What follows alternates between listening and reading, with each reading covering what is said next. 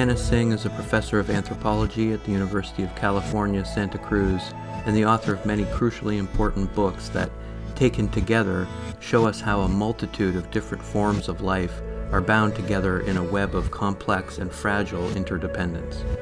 Her books include Friction, an ethnography of global connection, published in 2004, the acclaimed 2015 book The Mushroom at the End of the World, and a visionary anthology entitled Arts of Living on a Damaged Planet, Ghosts and Monsters of the Anthropocene. In this episode, we discuss her most recent project, Feral Atlas, the More Than Human Anthropocene, an online platform that's available to the public at feralatlas.org. The site is difficult to describe. It's intended as an interactive showcase for research into what Tsing and her co-editors Jennifer Dager, Alder Kellerman Saxena, and Feifei Zhou call feral species and feral dynamics. But it's also a site that uses multimedia techniques to tell stories of environmental injustice, radical diversity, and scientific surprise. Released through the digital repository at Stanford University Press, Feral Atlas contains a dizzying array of multidisciplinary engagements with the disturbing realities of the Anthropocene. And despite including more than 100 essays, analyses, and artworks by leading scientists and artists, it has not yet received the kind of attention that it deserves as a text that tries to map the enduring social and ecological effects of invasion, empire, capital, and acceleration. These are what they term the detonators.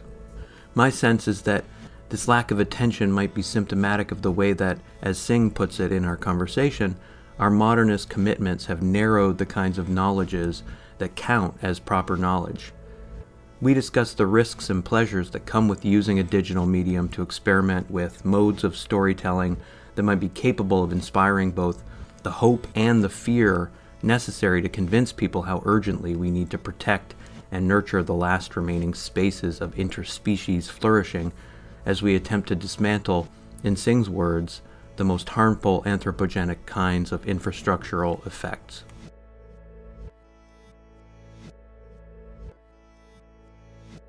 I wanted to jump right into it and ask how the project Feral Atlas, as you term it, stretches the genre of atlas and what counts as a map. This is something I'm really interested in. This idea that maps, the way in which we understand maps is actually quite limited, and that, as you put it in the atlas, a more faithful and generous mapping practice requires different spatial scales, angles, and modes of representation. What was this about? This kind of, rethinking, reimagining of the map.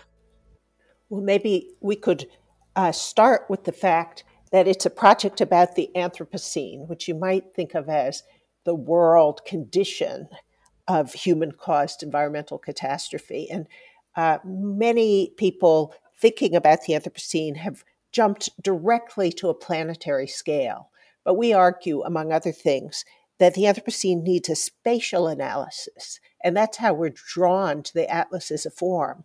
But rather than going straight, for example, to a GIS representation of the Earth and just plugging in little parts, which might then, taken together, form a globe, we argue that the kind of spatial analysis involves incompatible scales, maps that are very diverse from each other and that fit together awkwardly. And it's in that overlap that we do create a planetary condition, a world condition of human-caused environmental problems, but that we need to map it from many perspectives, many scales, many points of view. So we have maps that range from an Australian Aboriginal artist drawing of a Dreamtime-inspired depiction of his relation of his people to country, that's one kind of map, but of course completely incompatible with the modern maps that we imagine in terms of longitude and latitude. We have a map that shows the side of a salmon from the perspective of a sea louse, parasite of salmon that has grown to terrible proportions with commercial salmon farming. But from the sea louse's perspective, the side of the salmon is a terrain, and yet that's not the same terrain as we might map from another kind of map. So it's in the coming together of these many kinds of empirical mappings of the world that we hope to create an atlas. And it aligns with this idea in the text, if you can call it one sort of bounded text, of a quote transcultural Anthropocene history. And there's this obvious goal of, I think, decolonizing scientific knowledge to get this more complete picture by sort of multiplying the world making cosmologies that you include. And I noted too, like you've talked about the project on a few podcasts, and you've noted that you're radically kind of open to, like, the project really started from presenting this your research at conferences and being approached by people who wanted to contribute. Have you always sort of been predisposed to this specific kind of multidisciplinary, collaborative scholarship? What do you feel is important about trying to, as I said, kind of like multiply the different kinds of cosmologies, angles, perspectives, and create this transcultural Anthropocene history? What do we gain by doing that sort of work, instead of, as we often do, like working in silos, these cellularized spaces of scholarly output? Well, I think over the last few centuries, the Western academy got divided into these silos. And it worked for certain kinds of knowledge. But now we're at a historical point where those silos just don't tell us the most important things we need to know if we're interested in environmental catastrophe. If, as most scientists believe, some of the most important environmental problems we have today have to do with the activities of humans. We need to know human histories as well as non-human histories to address these kinds of problems. The problem is we've all been taught a kind of blindness and ignorance across the walls of these divisions in the academy. And so humanists hardly know anything about non-humans. We lump them together. We don't pay enough attention to them to be able to see their dynamics, their ability to be forces of history. And similarly, natural scientists often don't know how to think about human histories, human activities, human cultures, and politics, and lump them together as if perhaps a term like the ecological term human disturbance just covered everything without being able to separate it out in the way that humanists and social scientists have developed skills to do. So we're at a point where we really need these separate kinds of histories, plus the fact that our modernist commitments have narrowed the kinds of knowledge that count as proper knowledge. And so disregarding to our detriment the knowledges of indigenous people, the knowledges of local residents, people who have empirical observations of what's going on in their part of the world. Scientists and scholars may not have noticed them because it's not in their purview. So the kinds of attention to these overlapping ways of gaining knowledge about the world seems to me essential to address the kinds of problems we have in our times. Just as you say, in the process, decolonizing scholarship. Mm-hmm. The text is really self-reflexive about the kinds of, as you term it, the kind of hazards that come with building such bridges, that there's a certain kind of indeterminacy, and you sort of avow that that's okay. There's a line where you write collaboratively, building such bridges is full of hazards, and remembering those hazards is useful to appreciate the task. You're creating multidisciplinary research, these overlapping ways of seeing history and engaging with the natural world in a digital medium, which is itself this kind of like intersection, this hypertextual kind of intertext. Why emphasize the hazards specifically? What's important about underscoring the risks, as it were, of transdisciplinary collaboration? That it isn't easy. Why is that sort of important? Well, I think all of the kinds of knowledge that stands up is knowledge that recognizes the methods through which we know what we know, that we can only know what our specific methods show us. So all knowledge has its limitations, and it's accepting those limitations that helps us to figure out what else we need to know. So we need to begin with those limitations, it seems to me, even in trusting the kinds of knowledge about the world that we want to gain. That's so interesting. And it speaks to the specific kind of relationship to language that Feral Atlas has. Like there's this really self-reflexive methodology around the use of words like Anthropocene. And I love this particular passage where you write that words entice and inspire.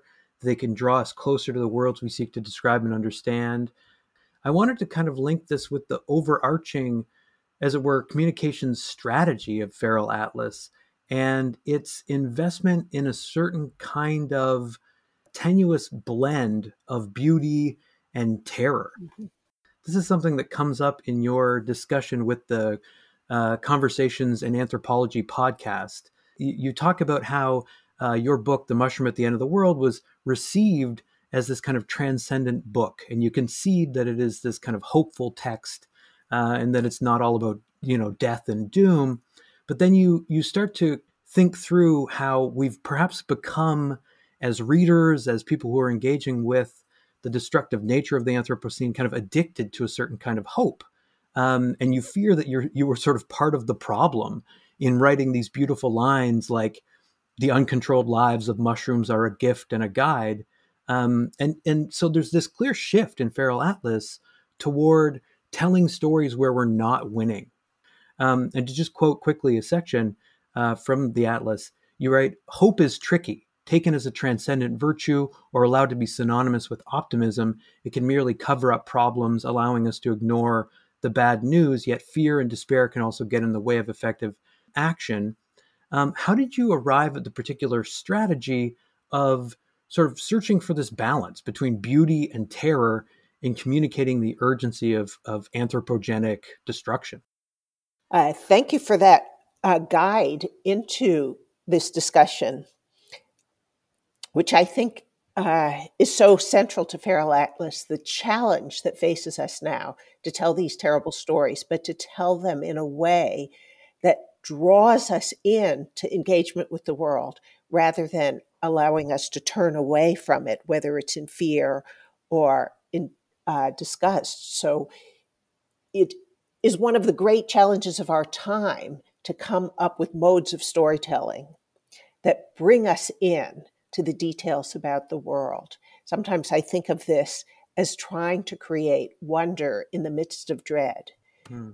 And as you say, this involves both kinds of enchantments, like the drawings that we use, that in which we want people to enjoy and get pleasure out of these representations, even of creatures that are causing an incredible amount of damage. But it's through this engagement with those creatures and the details of how they work in particular places to create these feral dynamics that are often so problematic.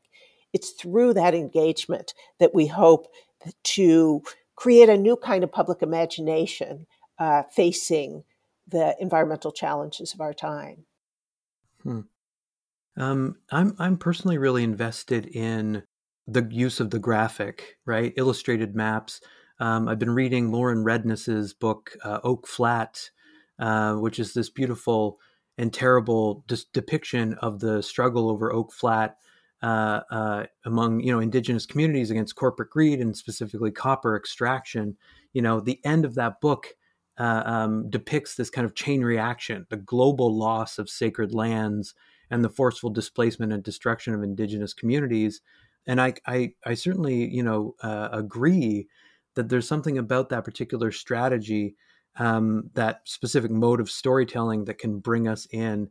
And I guess on that note, I wanted to ask about the specific use of this kind of digital architecture, I think, as it's termed in the Atlas itself.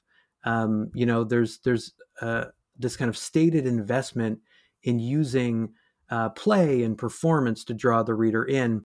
And you talk about trying to induce this kind of wonder. It reminded me of the introduction to Arts of Living on a Damaged Planet, where you talk about relearning multiple forms of curiosity and these kind of shimmers that come out of multi-species knots.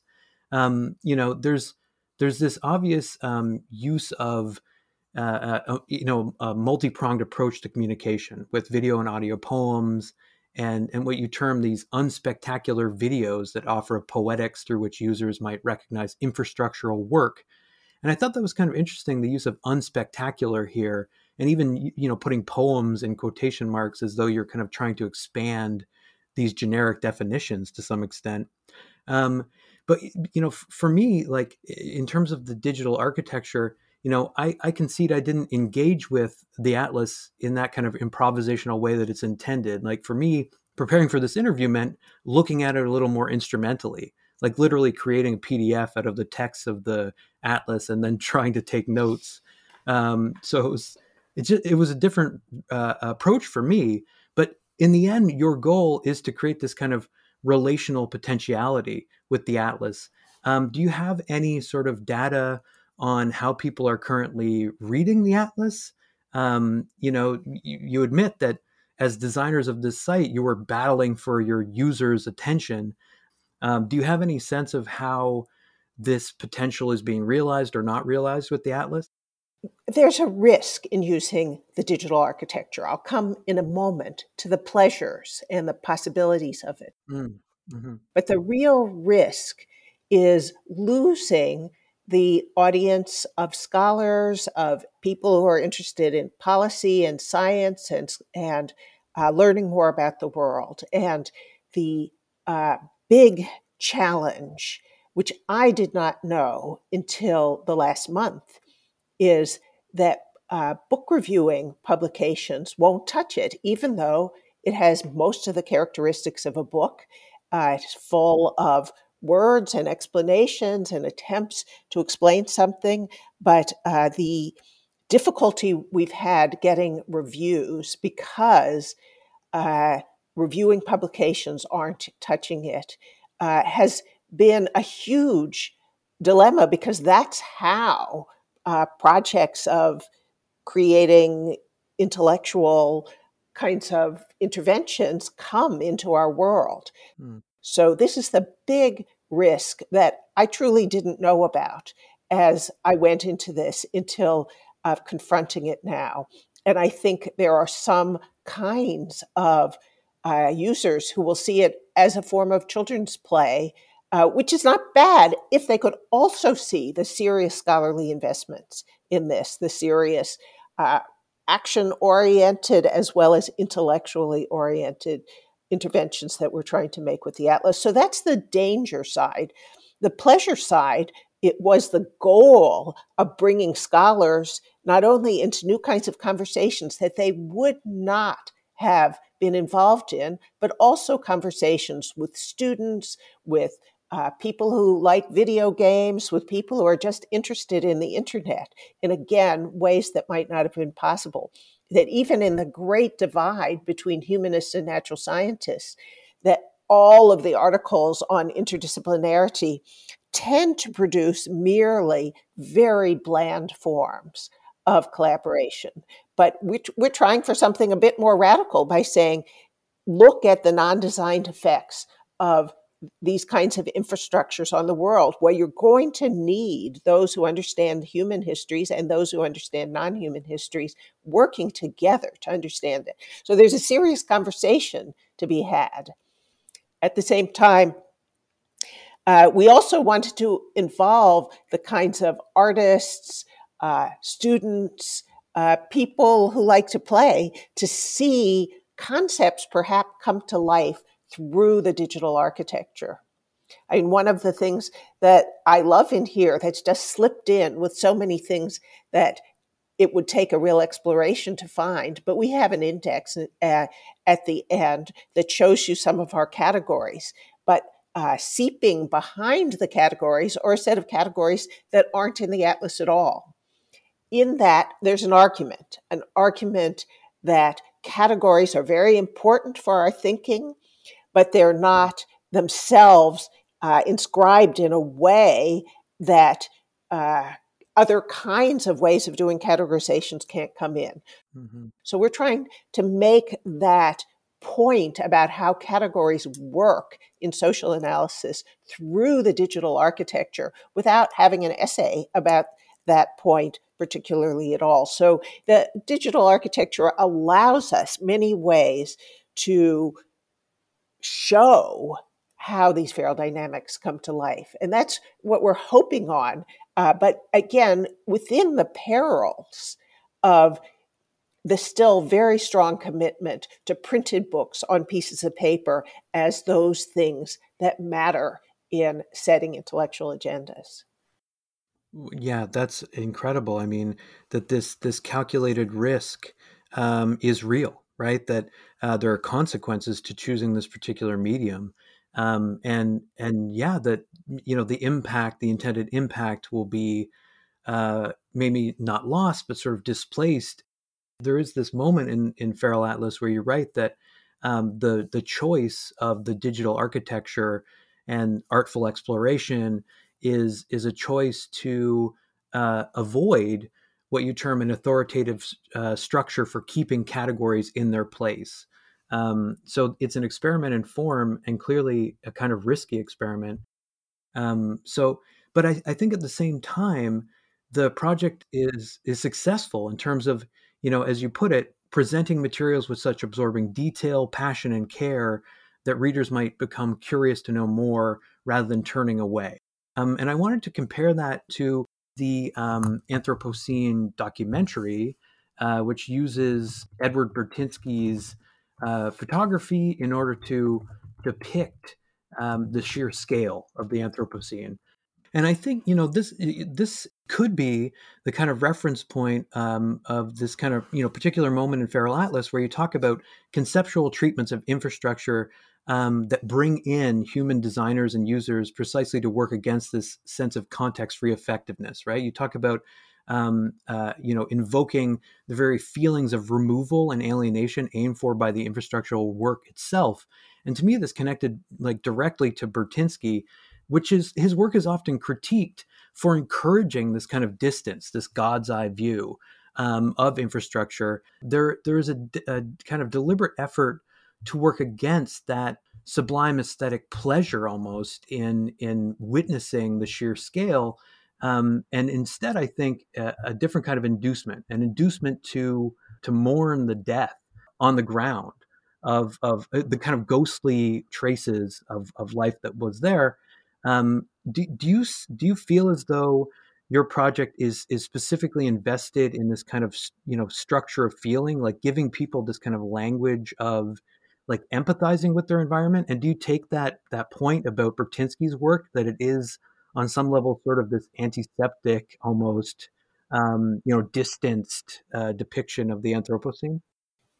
I've heard a lot of discussion about just the point you're making in terms of Burtynsky and the kind of aesthetics he promotes. I myself find some of those photographs really compelling because even though they offer only a single scale, they allow you to kind of yourself hone in to tiny details and to think about under what circumstances might this pattern have been created. And to that extent, perhaps Feral Atlas is doing that work that's not explicit in a Burtynsky. Burtynsky just gives you a scene and then lets you do what you want with it. But while we try and move across scales constantly to tell you how these feral dynamics are coming into being. And I think that idea of creating new structures of feeling in which we might identify with, mourn, and perhaps also work towards setting up alternatives, refuges, possibilities, that all at the same time becomes, well, certainly one of the goals of Feral Atlas is to work. I mean, it's as if a Burtynsky scene setting then comes to life with all the activity that would have to have gone into making it and all the little changes that are caused that you can't see in that kind of distanced, sublime view. Mm-hmm.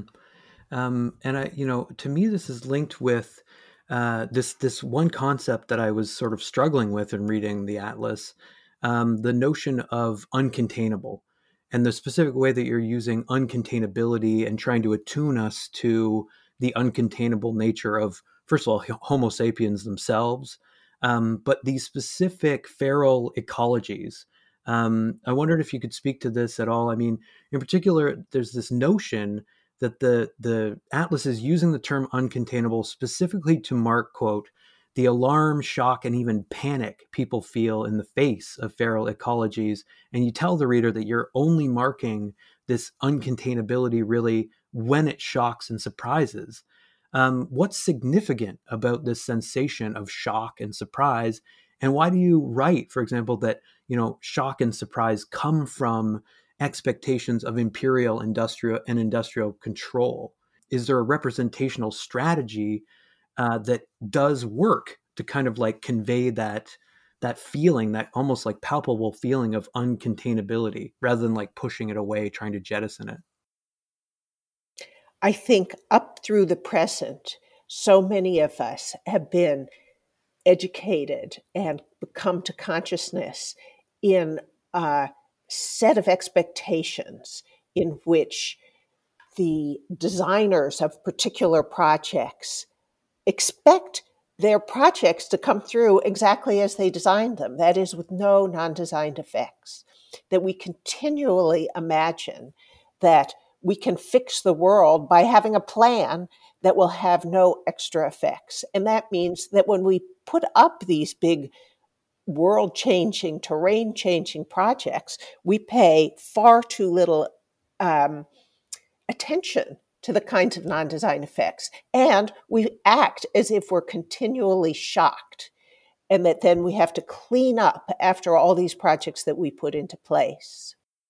One of the contributors to Feral Atlas, sociologist Scott Frickel, pointed out in a recent talk that the Environmental Protection Agency in the United States does not regulate industrial waste. All it does is clean up after industrial waste has been produced. And even then, it can only see industrial waste in very limited kinds of parameters.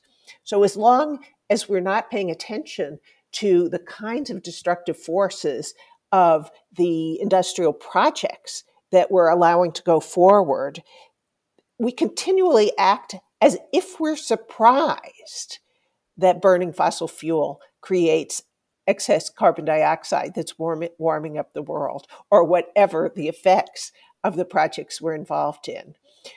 Hopefully, by the kind of imagination that we're hoping Feral Atlas could put forward might make us a little bit more aware that we do these kinds of projects and they're going to have feral effects. And they're going to be uncontrollable in some way or another. Hmm. Yeah, I mean, I think that's such a great point that we perpetually act as if we're shocked, surprised, and it becomes less and less sort of tenable. You have this co-authored article that I think came out quite recently called the Snarled Lines of Justice, where you talk about that sort of performance almost of shock and surprise. As you put it, there can be no more trust in hiding places. That especially in the context of the coronavirus pandemic, interdependency is in full view. All of these sorts of narratives around, the sequestering of the wealthy away from these impacts, like that still, of course, is the case. This notion, that Andreas Malm talks about of, California, for example, which is ecologically vulnerable, still being economically buffered as a site of capitalist accumulation, like that all still obtains. But I think what Feral Atlas shows is that the kind of sheer indifference model of what Kara Daggett calls like petromasculinity or Trumpism, that is slowly kind of eroding. Do you think that that's the case, that there's something there's something about the current moment that makes it difficult to perform shock or perform this like incapacity to sort of grieve the destruction of the planet, the planet being literally on fire. I'm thinking in particular about this recent essay that Judith Butler published in The Guardian about how Trump refuses to concede because of an incapacity to accept the loss of a certain kind of patriarchal capitalist privilege or dominance. She writes, "I will destroy the world that reflects back to me that I have lost, or I will leave that world through recourse to fantasy." Do you think that fantasy, that kind of modernist fantasy, is eroding in the context of these kind of shocking disasters? Wow, there's a lot to address there. Uh, but let's start with the Trump phenomena. In a relatively recent book, Bruno Latour's book Down to Earth, he wants us to look at Trumpism not as an exception to business as usual, but a new kind of business as usual based on climate denial, in which elites who argue for the kind of modernization and development stories that have been told for the last 150 years, that those stories are now self-consciously what Latour calls out of this world. That is completely materially incompatible with what everybody knows is the resource and ecological situation of this earth.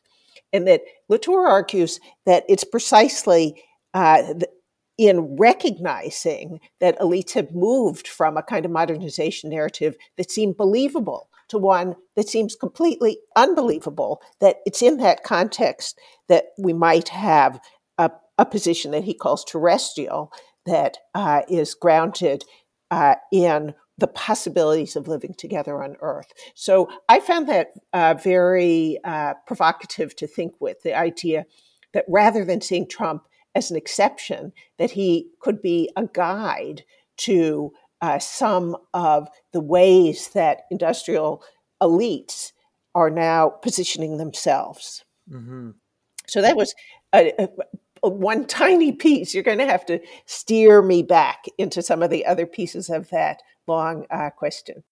Sure. Yeah, and I mean, I could take up the sort of notion of, the industrial elites being sort of out of this world. I mean, it's notable, for example, that Jeff Bezos has said that he'd like to invest his quote unquote winnings from Amazon in, space travel. And Elon Musk, similarly, now I guess the richest man in the world, through the kind of market valuation of Tesla, has said that he wants to sort of terraform Mars. So there is like literally a kind of science fictional fate for the ultra rich, for the plutocrats. Yeah, I found that such an interesting development because, in a way, that the outer space fantasy that they've embraced is what I think of as a 1950s futurism. That is, from a moment of human conquest in which the idea of human exceptionalism, that is, that humans could overcome all obstacles all by themselves to be the pinnacle of mastery, which at that point was about flying to the moon and Mars, that has come back as an elite fantasy is so surprising in this moment when pretty much all natural scientists across the natural sciences agree that humans are perfectly incapable of living by ourselves, that the interspecies worlds that we're a part of are intrinsic to what it means to be human, that all these people who want to go to Mars and the moon have not thought very carefully about bacteria and fungi, about plants and animals, about pathogens and pests, that all of the concomitants to human life on Earth that we're dealing with now are dismissed entirely in a way that I can only think of as a mid-20th century fantasy amped up for a time that it seems utterly unbelievable.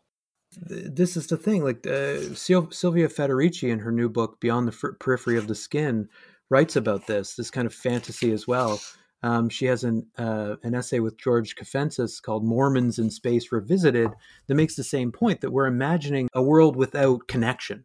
in this outer space kind of futurist mode. And I think it does seem somehow to make sense in the context of a sheer indifference to the planet. You write in Feral Atlas that anyone who cares about life on Earth needs to pay attention to the radical shifts to which all of us are subject. And so that to me is contrasted with a certain kind of, as you put it in your introduction to Arts of Living on a Damaged Planet, a kind of ruthless ambition, a willingness to participate in great projects of destruction while ignoring extinction as collateral damage. I mean, that kind of dream of leaving the planet comes from, I think, a certain kind of seduction, this kind of seduction to a convenient sort of alternative reality, almost, right, where we have a planet B, where we literally have a planet B. It's striking, though. But characteristic of what Karen Ho in the Feral Atlas writes about, this kind of new structure of feeling that's characterized by a sense of limitlessness among the ruling class. I think, one of the ways to hold on to this out of this world fantasy is to think of it as that fantasy that assumes the possibility of mining the whole earth for all of its resources, labor, and ecosystem services in order to support a small elite. Absolutely. And the thing about the Karen Ho's essay and also Amitav Ghosh's essay, they both give us this language for understanding the deep-seated yet historical nature of sort of neoliberal capitalist values. And Ghosh writes, for example, concealment is vital to the effective use of power in this context, that we're sort of constantly focusing our attention away from the structural factors that produce this attitude toward the earth, that sees it purely as a resource to generate profit. I noted too that there's this moment in your exchange with Bruno Latour, Isabel Stengers, and the other members of this roundtable about this kind of system of capitalism, but the presence within that system of, as you term it, non-capitalist value systems.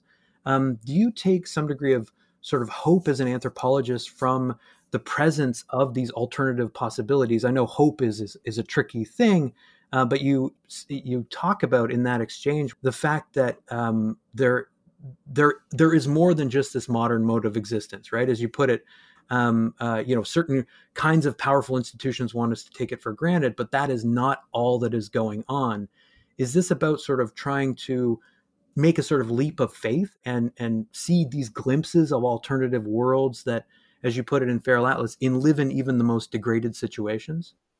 To me, going forward, one thing that is incredibly important is to hold on to some multi-species refuges, places where there's still kinds of interactions between many kinds of living things that have been developed over the long durée evolutionary time, that we need those spaces. And some of them, might be small protected areas, but others of them might be alternatives within, but not fully within industrial spaces. That seems to me that this is not necessarily about a single heroic change of the planet into a new system, but a matter of creating, of nurturing life within those shadows and cracks where we've still got it going. We need those.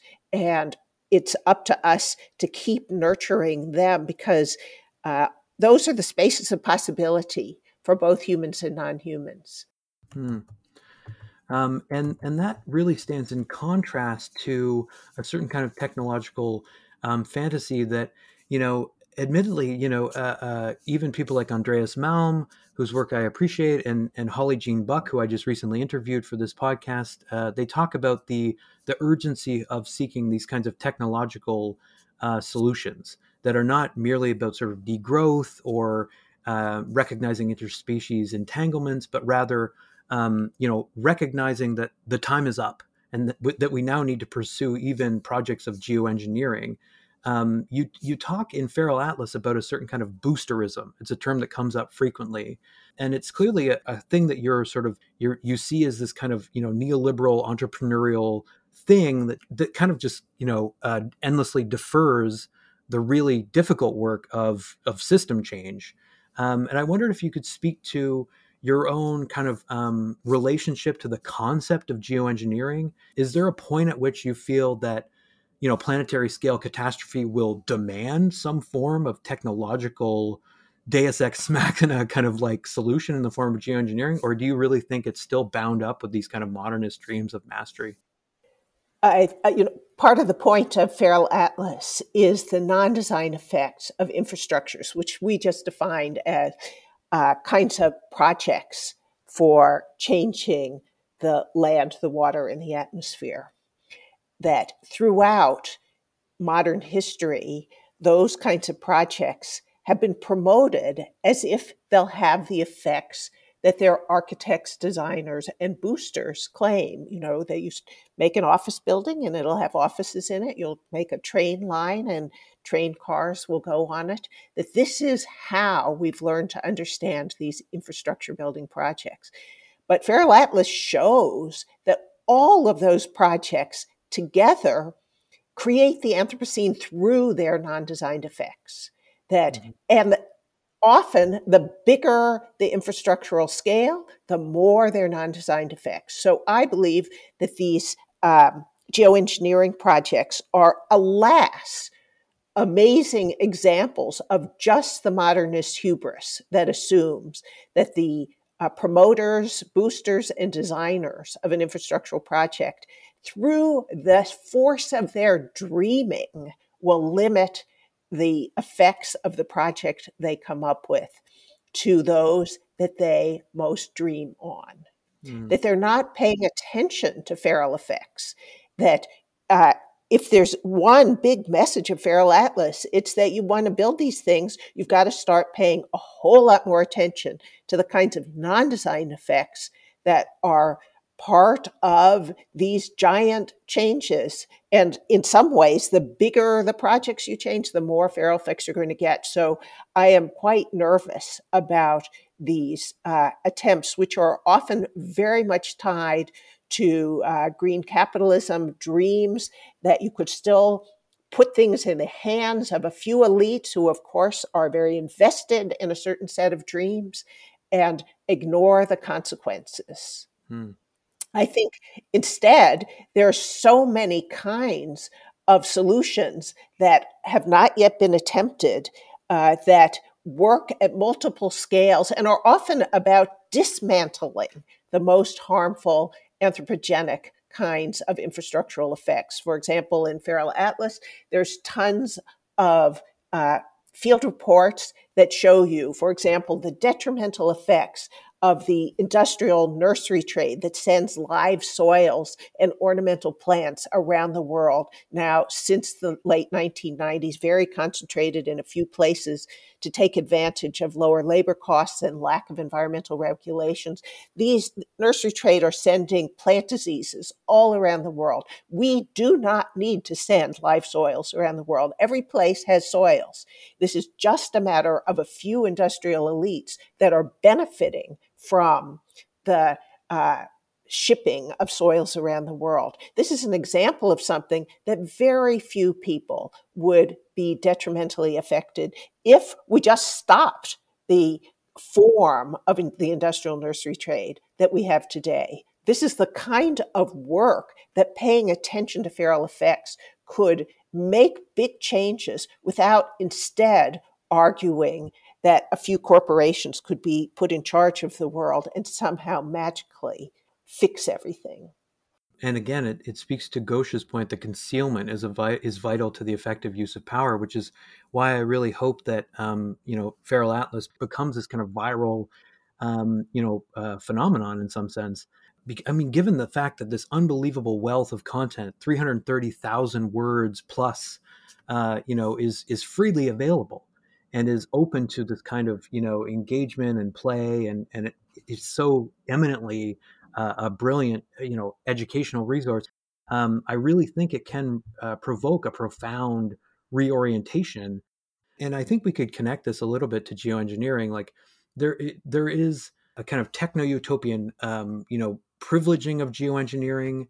For example, that techno-utopian hope in our kind of capacity to triumph over adversity through just sheer kind of like technological know-how manifests itself in the gas station down the street from me. The gas station down the street has this sign that tells me I can fill up my tank and still fight climate change. They're advertising, a promotion outside of its doors that says, like, by filling up there and like swiping my Air Miles card, I can contribute to carbon reducing projects of reforestation. That is insidious. It's simply, inducing this kind of this sense of hope at the very sight of this kind of consumerist kind of doubling down, reinvesting in a fossil fuel infrastructure. What's interesting about things like geoengineering is that it does have this seemingly globally transformative potential. And I think you're right to point out that the potential feral effects feel sort of doomed from the start. We need to be thinking more in terms of how we can educate ourselves in other forms of kind of regeneration. And I think, here I wanted to address this kind of recurrent notion in Feral Atlas of care and wonder and the practical desire to know the means of survival that are actually available to us. This is articulated so eloquently in terms of the way that the Atlas talks about a kind of post-Anthropocene ontology or cosmology that, as you put it in the Atlas, preserves some of the Holocene entanglements that we need to survive. And so I wondered if you could like historicize it to some extent, these Holocene entanglements that we need to survive. Sure. But first, from your previous discussion, I'm now considering introducing the term geo-unengineering. Mm-hmm. I don't know how far it'll take us, but at least it's worth thinking about. What about a global project of removing some of the most harmful kinds of imperial and industrial infrastructures? Yeah. But let's talk about Holocene entanglements. I think many of the living things on Earth, well, pretty much all of the living things on Earth, require other species to become who they are and to be who they are. That we've seen kind of vivid examples, for example, of insects that can't reproduce without some other insect taking care of their young, or the bobtailed squid that needs a particular bacteria to give it its protection against predators. That we've seen some vivid examples, but it's pretty much a general condition in which, as biologist Scott Gilbert says, we are all lichens now. We are all interspecies kinds of beings that can't do what we need to do without other species. And those entanglements have developed over evolutionary time, which can be very short, but in many cases is quite long. And so you get rid of whole species and you end up messing with these interspecies evolutionary entanglements. And it turns out that whole cascades of species will die in the process. I read about the disease that's killing European ashes, and some huge number of insects, mosses, fungi live on European ash trees. So the death of European ashes is not just about one species of tree, but about a whole cascade of other species that live together with that tree, and that we don't know the ecological effects of losing all these species. One of the Feral Atlas entries talks about this fungus that's killing so many frogs and now salamanders also. That's part of the industrial pet trade spreading around the world. We are going to live in a world with a whole lot less frogs in it. Hmm. And we hardly know what the ecological consequences of that will be in terms of stream ecologies. Nobody has bothered to ask that question. So we rid ourselves of these multi species worlds to a great deal of dangerous prospects of what it'll mean to continue life on Earth. I mean, humans seem in all over the world to seem to be perfectly fine with giving up the drinking water around them because it's been so contaminated by industrial processes that we can't drink it anymore. At some point, we're just going to run out of drinkable water. And maybe we should be paying attention to what it takes to keep drinkable water in our world. To imagine that, right? The feral effect of literally losing this thing that we take for granted, this basic element of life. We're on the precipice of that kind of moment, and so this is why you kind of emphasize shock and surprise.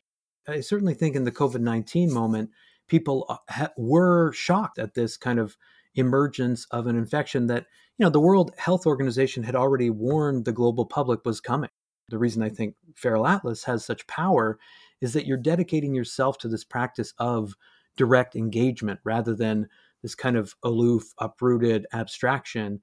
For example, you talk in not just sort of, stark terms about the inherently negative nature of feral effects. You also talk about the potential for positive feral ecologies, unanticipated forms of sort of survival, living on, the perseverance of non-human life in damaged landscapes.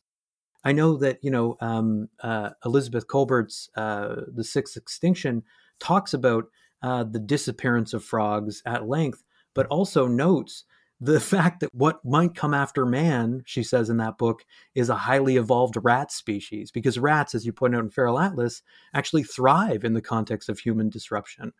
These are the kinds of things that, while seemingly unimaginable, are now things that we have to seemingly confront, as difficult as it might be. And so I think you're right to point out that the primary challenge of our time is using modes of storytelling that bring us in, that inspire a sense of wonder in the midst of dread. Is this sort of your goal in some sense, is to to inspire, as you put it in the beginning of Arts of Living on a Damaged Planet, this kind of almost spooky quality of engaging with haunted landscapes? I think that's what we have is kind of uh, haunted landscapes. And I think it's really important that we learn to engage with them and to figure out where we are engaging with possibility and where we're engaging with some really dangerous things that we might want to limit as much as possible. And it's not always easy to tell the difference, as you're saying in some of one part of your question. I'm one of the Mm-hmm. uh, field reports in Feral Atlas by anthropologist Jacob Doherty talks about these ugly marabou storks in the garbage dumps in Uganda, and how the municipal authorities really hate them because they're pooping all over and they're so ugly. But actually, the people who are picking through the garbage to try and recycle metals and other recyclable materials love the birds because they're cleaning off the organic garbage and leaving the hard materials there for people to pick through. So it's a lovely example to me of where we don't always do a good job just by what we're disgusted by or what looks ugly to us in seeing dangerous versus beneficial kinds of forms of life. We need to be careful and also to see places that are not contaminated, for example, as well as places that are contaminated. Yeah, it makes me think to some extent about Katie Overstreet's essay in the Atlas on cats, and the way in which cats are such a fetishized element of the digital age. And Overstreet's article provides us with a much sort of darker picture of cats and their impact. The New Yorker recently published a video on how cats are fundamentally these super predators. We're often misled by the anthropocentric projection onto landscapes that we're kind of constantly invested in. And I think cats are an interesting example of that. I wanted to sort of, the last question I had really was about the question of haunted landscapes in particular.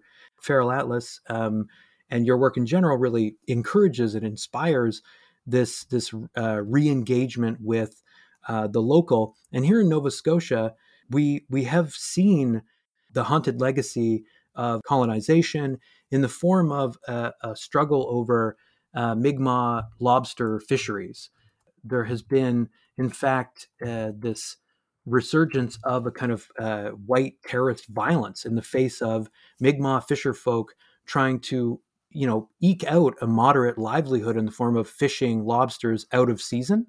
A fishery was burned down as a result of Mi'kmaq, deciding to assert their rights and fish out of season. And what was interesting in this context is that backlash against, this moderate livelihood lobster fishing among the Mi'kmaq people was justified, this racist violence, by citing the impact on lobsters. This, I think, is a moment where the supposedly feral effects of fishing out of season was invoked as a means of actually justifying a certain kind of colonial violence. What's interesting to me is that in the reporting on this issue, there was a clear kind of like invisibilization of the fact that there are two obvious scales here. There is the scale of the white commercial crews that dominate the lobster trade, and then the incredibly small percentage of lobsters that were being, fished by the Mi'kmaq indigenous folks here. And to me, this connected clearly with the way in which the Feral Atlas Project looks at bringing indigenous epistemologies and practices to the fore in this meaningful, ethical way. Could you speak to the specific investment in making visible these sites in which, as you put it, the victims of violence are already dead, if we accept this parceling out, this delineation of resources, on the one hand for the commercial monopolies, and then on the other hand for these small forms of indigenous subsistence? Is it about trying to get a more complete picture by showing the intersection of these scales and how violent that intersection can be? I don't know anything about the Nova Scotia situation, but it seems to me the things you've addressed are just right, having to do with the difference between industrial fishing on the one hand and artisanal fishing on the other, which makes a huge difference. That where I have done some research in Indonesia, uh, the kinds of fisheries that are artisanally done Mm-hmm.